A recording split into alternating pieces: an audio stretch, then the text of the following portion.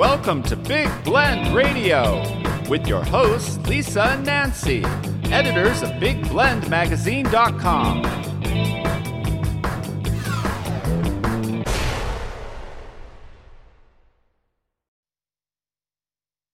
Hey, everybody. Welcome to Big Blend Radio's Toast to the Arts Show. We chat with artist Victoria Chick every third Saturday. We get into art history a lot.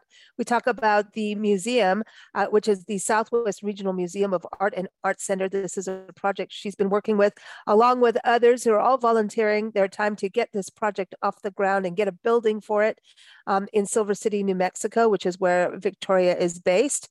So you can check that project out if you go to swrm-art.org. And also Victoria's website is victoriachick.com, where you can see her work. But today she's talking about another artist, and this is going to be an artist a lot of people know about because of the famous Gothic painting, picture, I should say. It is the American Gothic is what it was called. And we're going to, the farmers, which they're with their pitchfork on the front. That's a very famous picture. But the artist is Grant Wood, and we're going to talk about him.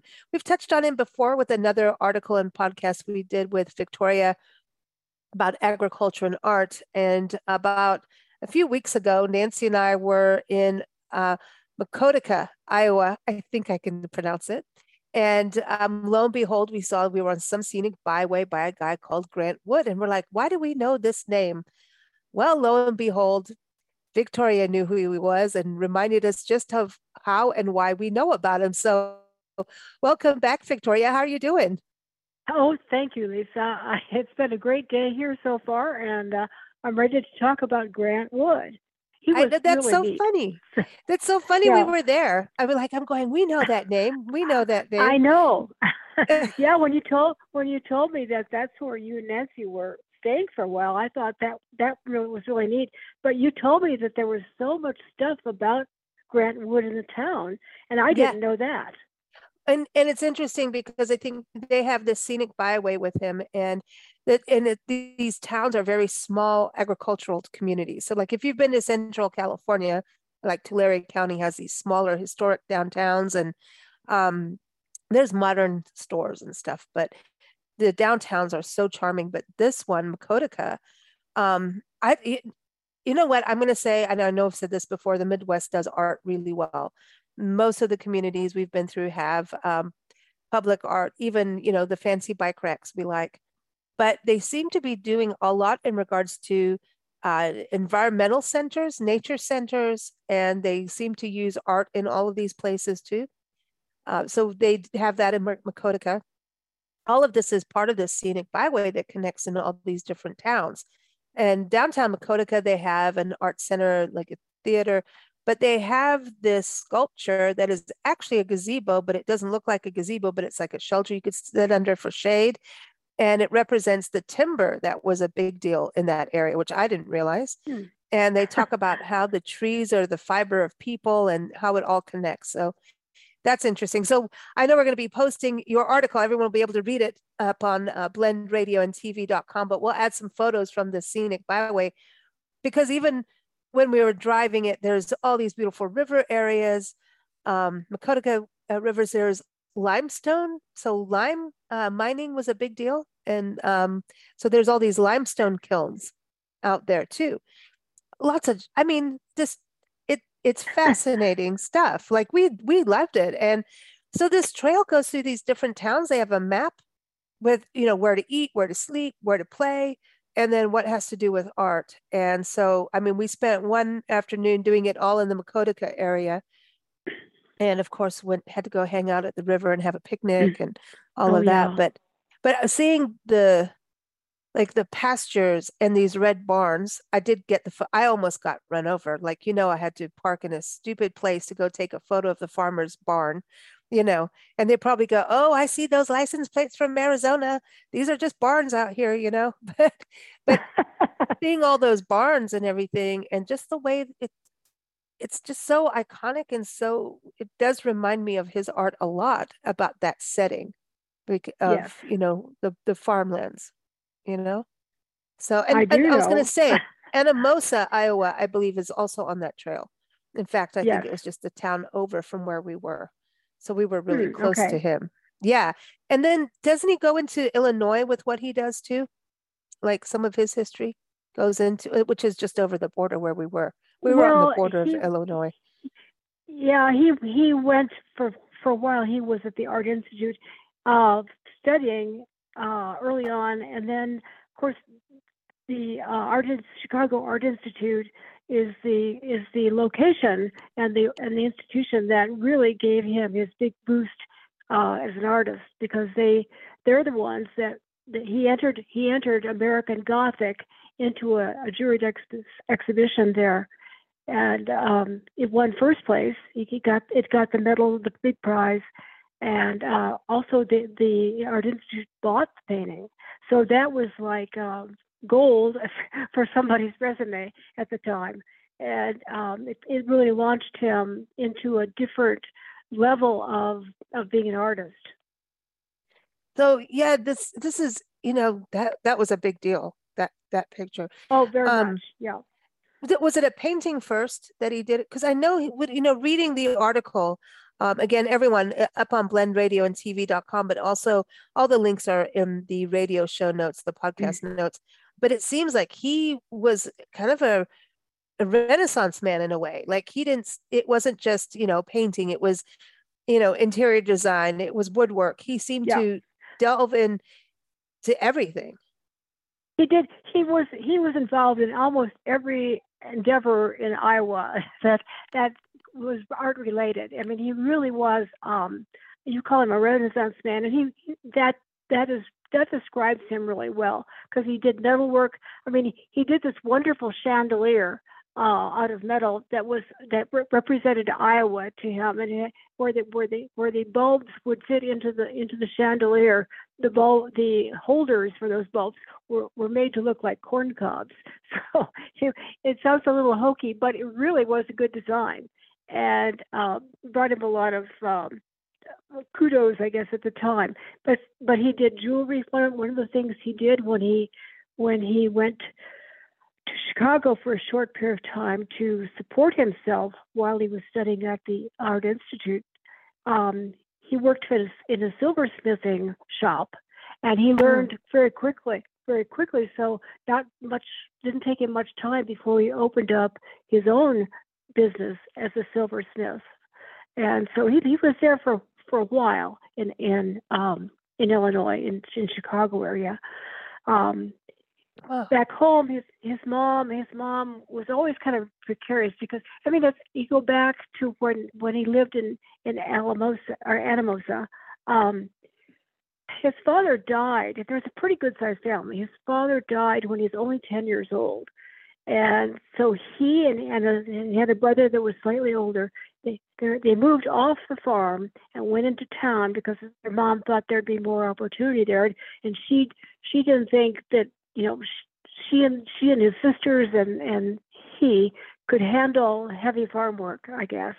So they moved to town.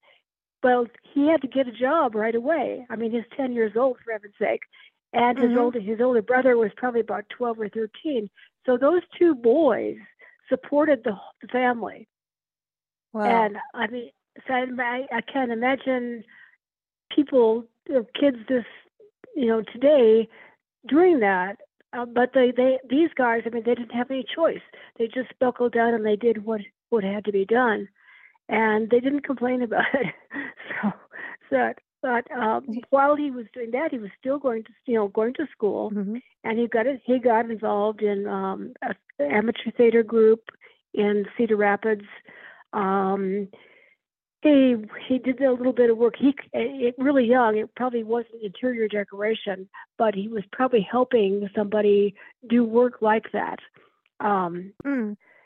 Anyway, so he overcame some difficulties as a child even.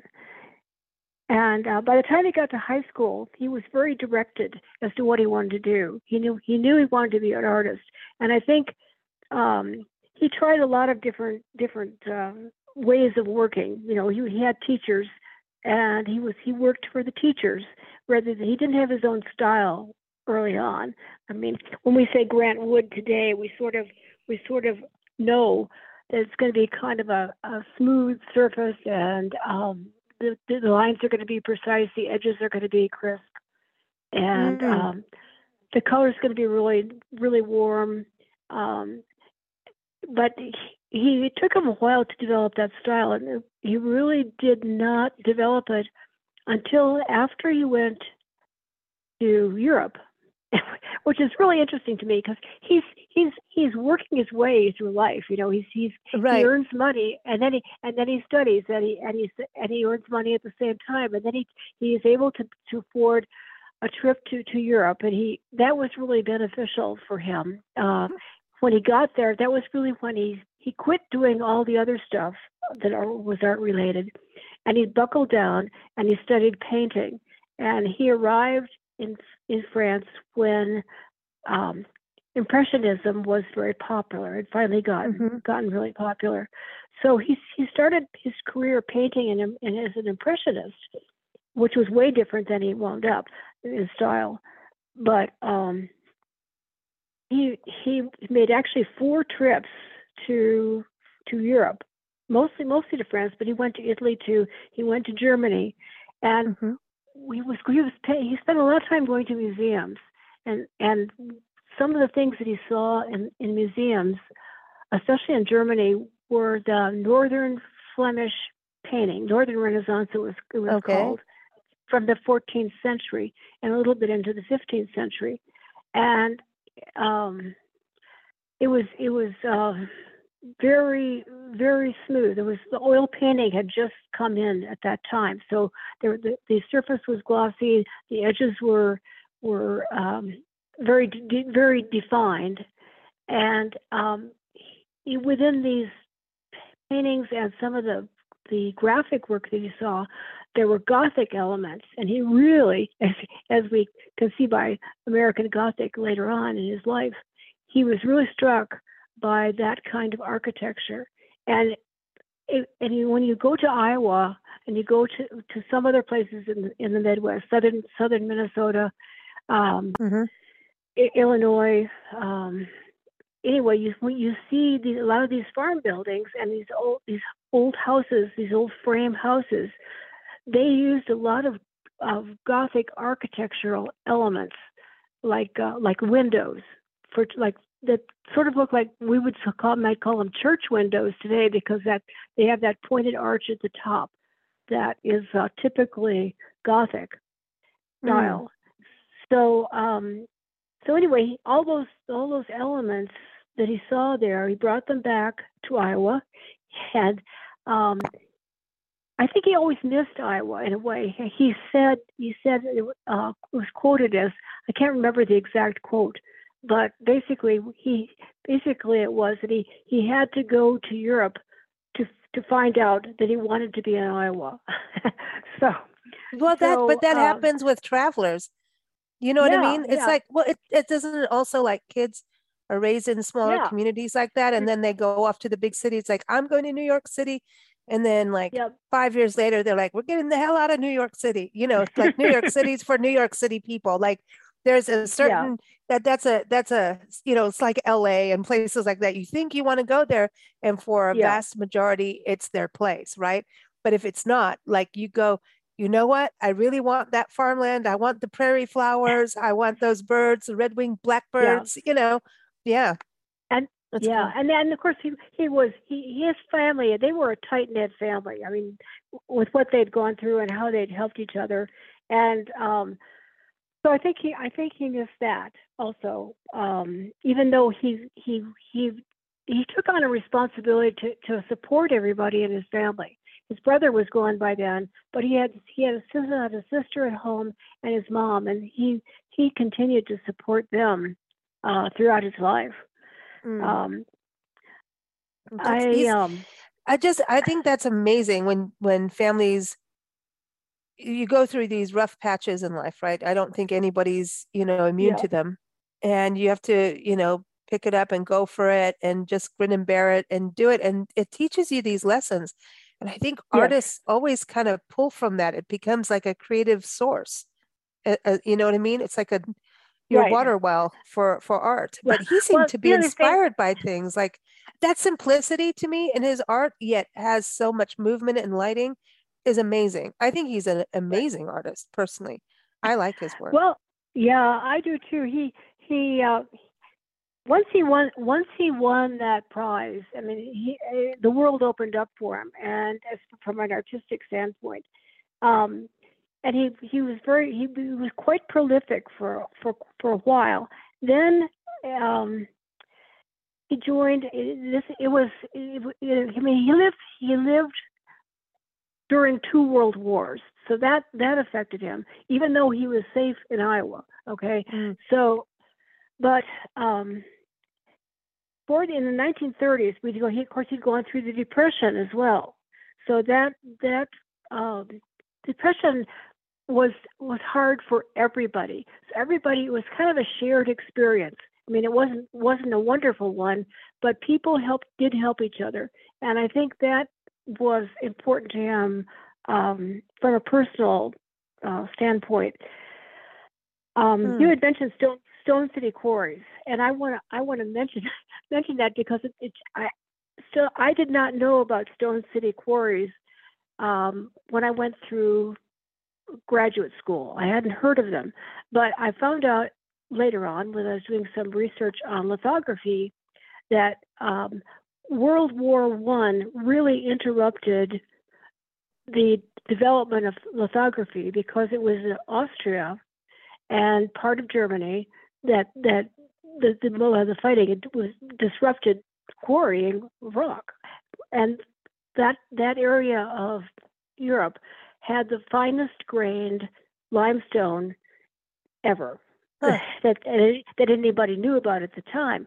Well, when that supply of limestone couldn't make it to the United States anymore, um, they did discover in Iowa this quarry that had very similar rock, very similar granite or limestone that was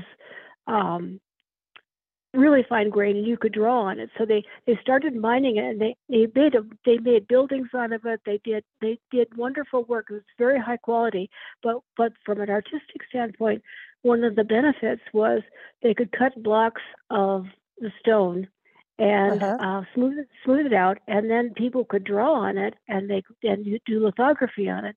So that when we see the artwork of the Depression era, and a little bit after Mhm. that, from the artist standpoint, they did a lot of lithographs, and that was where that stone came from that allowed them to do it.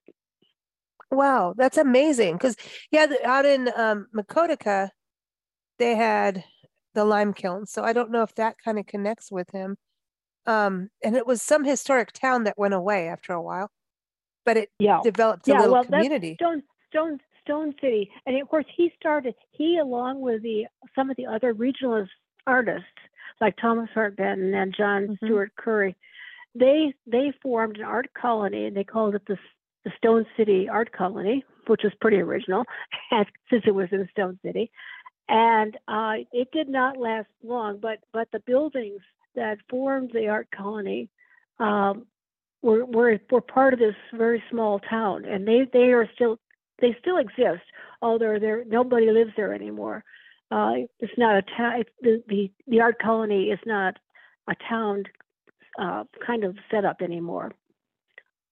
Hmm. That's interesting, man, how it all Yeah, comes together with him. So, so yeah, he had a rough time as a kid, but the family was like tight, yeah. as you And say, people treated him really well. I mean, he was a nice person. He did a lot for the community he lived in, and everybody treated him well. Well, um, things changed after he got to the University of Iowa. At first, he came in as a faculty member. He was very respected. In fact, one of the things I read say he was probably the most famous professor they had at the entire university. So I mean, they were Hmm. really glad he was there. He'd been there a while when they got a new chairman of the art department, and that that that guy. I don't know why he disliked Grant Wood at all. I mean, maybe he was just jealous because he wasn't as famous as Grant Wood, but he made Grant Wood's life miserable at the university because he was a backbiter and worked actively to ruin his reputation. From the an art standpoint, and he wasn't satisfied with just trying to ruin his reputation at the university. He contacted art critics in New York and so forth, and he claimed that Grant Wood was a fascist or a communist or both. Oh wow. He wasn't, he wasn't. It was that era, though, wasn't it? It was kind of that era of people doing that. Well, it was before McCarthy. The 50s were probably more like that, where there was blacklisting and stuff like that.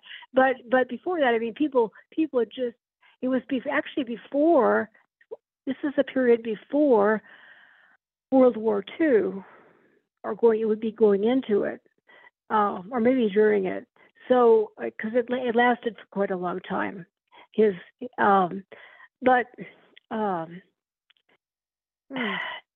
any of your listeners have ever taken art history classes, maybe not right now, but maybe like 20 years ago, there was a book that was commonly used, and it was written by a guy named Jansen, Jansen. It was called the History of Art, and it was a basic textbook. Well, Jansen had been reached by this guy at the University of Iowa, and had been informed by him that how terrible Grant Wood was, and how his paintings were not worth anything. He was just provincial, and his work was passé. Anything that you could think that would be a negative comment. Yeah. That's what this. So anyway, when this guy wrote his textbook, he pretty much bad-mouthed the regionalist artists. Thomas Hart Benton, he couldn't attack him too greatly, because by that time Thomas Hart Benton's picture had been on the cover of Time magazine as Man of the Year. But he would not put Grant Wood's name in his book. So, oh my God! If you're looking at the history of art that represents the regionalists, you won't find Grant Wood's name in Jansen's book. And that's crazy. It's very spiteful, and it's too bad. It's too bad that happened. That happens in so many industries, like even the food industry. There was a documentary we covered on Charlie Trotter, and Charlie Trotter, it was one of the top chefs in, I think it was Chicago. I'm going to get in trouble. Yeah, Chicago. Went through hell, and he was like, Mr. Perfectionist, not always the nicest person, but did a lot of good things, though, like a lot of good charity stuff, really took care of people. And he, people used him, basically. They learned from him, and then he would get pissy if they kind of stole from, like, not stole money or anything, but would try to rise over him. Kind of use his claim to help themselves, and he was all about the Michelin stars. Anyway, Charlie Trotter was one who innovated what fine dining was. Like, he was the king of farm to table. When it comes to farm to table, he had his own farms. He did all this stuff. And he got put down, and then he got sick, and he did pass away, but he got put down at some kind of award thing. Somebody was there, and Anthony Bourdain went to this big event, and all the people, the muckety mucks, are there. And he just turned around and looked at each one of them and called them exactly what they needed to hear about themselves, about putting down the trailblazer. You don't put down the trailblazer. You can go ahead, and that's the trailblazer did something.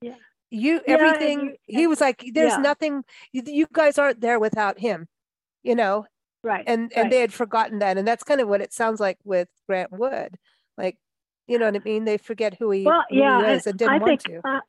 they were. It's interesting because they were tearing him down because he was. They were jealous, and he was admired, respected. His work was loved by most people. About the time that he passed away, it was the Second World War was not quite over. It was kind of like the middle of the war, and so there was. I think he was so upset. I don't think that did his health any good. Yeah. You're worried about your country. You're worried about the war. You're worried because people are bad mouthing you, and all you're trying to do is express yourself in a visual art way. And I'm sure that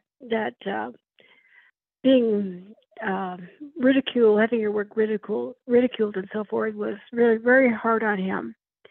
And also and the war, during the Second World War and immediately after that, there were a lot of artists that were trying to get out of Germany and out of France, and they were coming to the United States if they were able to, because there were repercussions on that too from the countries they were leaving.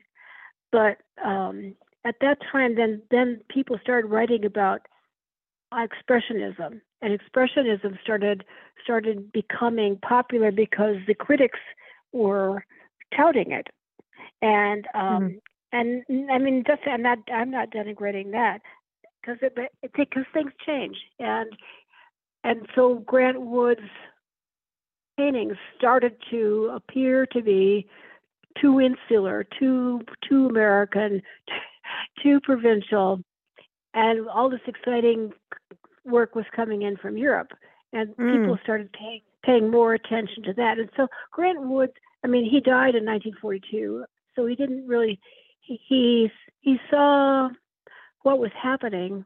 He may have been too close to it to realize it, but but after his death, I mean, his work was still appreciated, but not exalted like it had been. That style was kind of, and Thomas Hart Benton experienced the same thing for a while. Oh, that's right. Yeah. Wow. And then there's kind of renaissance of where people reevaluate things that have been done, and art like music and like certain kinds of writing they go in trends. They sometimes a trend will die out pretty completely, but sometimes it bounces back, and we see that in fashion all the time, where a certain style will make a comeback. Yep, like bell bottoms are back. Yeah, exactly. Hey, it's the 70s again. Yeah, why not? They're cool. I like them. They make my hips better. Yeah. So I mean, life is interesting. I think most of his life he enjoyed. I really do. Even when he was young and had to move out of the farm country and into the city, I think he had his family we loved. He painted many members of the family. They were his models many times, and I mean, we could talk completely about his relationship with his sister, but it would take another hour. So, oh my God! Because it seems that they were close, or yes, they were very close, and of course she got flack because of that painting. People were kid her, because she looked so kind of dowdy and mean and cranky in that painting. She wasn't like that at all in real life. So she got a lot of razzing, I guess, from from that experience. And Wow. he felt bad. He felt bad about that because he wasn't really making it about her. She was just nice enough to stand as his model. So she Wow. didn't even really exactly look completely like that. No, But it, it's I think people are, we're just we're horrible people, like creatures. We are like it. We can be really nice, and then there's that split side, like, it's like yeah, one day you're the rock star, the next day you're down, and that happens in so many, right, right, spheres, right? It yeah. happens, And and but people aren't perfect, but it's like they come down. yeah, But I think for artists and people of the creative nature, you're wearing your heart on your sleeve with everything you put out if you've got integrity yeah, to it. You still right, are, and you have to make that choice of, I'm doing it for what that art needs to be, for the true creative spirit, not to match your furniture. You know, I think, but I then think, he might have done a little of that because he was an interior designer. But I think that's because he understood simplicity, and yeah, he understood lines and how to make yeah, straight lines feel like they yeah. flow. You Yeah, know what I mean? his- He had a, yes. yeah, had He had a curvature. very strong design sense, and in everything he did, But I kind of think that he had the last laugh, if you could call it that, as far as being put down, because his work is really appreciated today. I mean, he never really lost totally the admiration of general public. And critics, you have to sort of take what they say with a grain of salt, because they're not necessarily giving you truth. They're giving you opinion, and they're welcome to do that. That's what they're paid for. However, the guy Lester Longman, who was the instigator of the um, attack on Grant Wood, who's heard of him today? Except I just told you. Hmm. He was the chairman of the art department, and he was a mean man. So that's what we can say about him. Yeah, exactly. Right. There you go. Right. Gosh. But I mean, Grant Wood lives on. I mean, he's got his own Hmm. byway. He's Right. famous. That, American Yes. Gothic is just, I mean, that's a huge deal. But I mean, he has his own byway, and it Yes. connects communities, and they do a really good job on signage. I have to say, Iowa as a whole does good on signs and byways, and even with the Jefferson Highway, we Yes. started following it in some parts of Iowa, and they really did it to the point of like, you need to turn left because even though this is a main street, the highway back in the day went around the corner. So you just go down around the Yeah. corner. You know what I mean? They embrace their roots and their heritage in such a good way. And I think that's important, when you go Oh to these yes. places. I love the Midwest. Honestly, I had no Yeah. clue. I had You no know. clue. And I don't know why it gets put down because it does. You know what I mean? Even as a destination, that's No. wrong. Midwest. The Midwest is a great place, and it's got a lot of culture. It's got a lot of activity. It's got a lot of interesting things going through it. It's got history.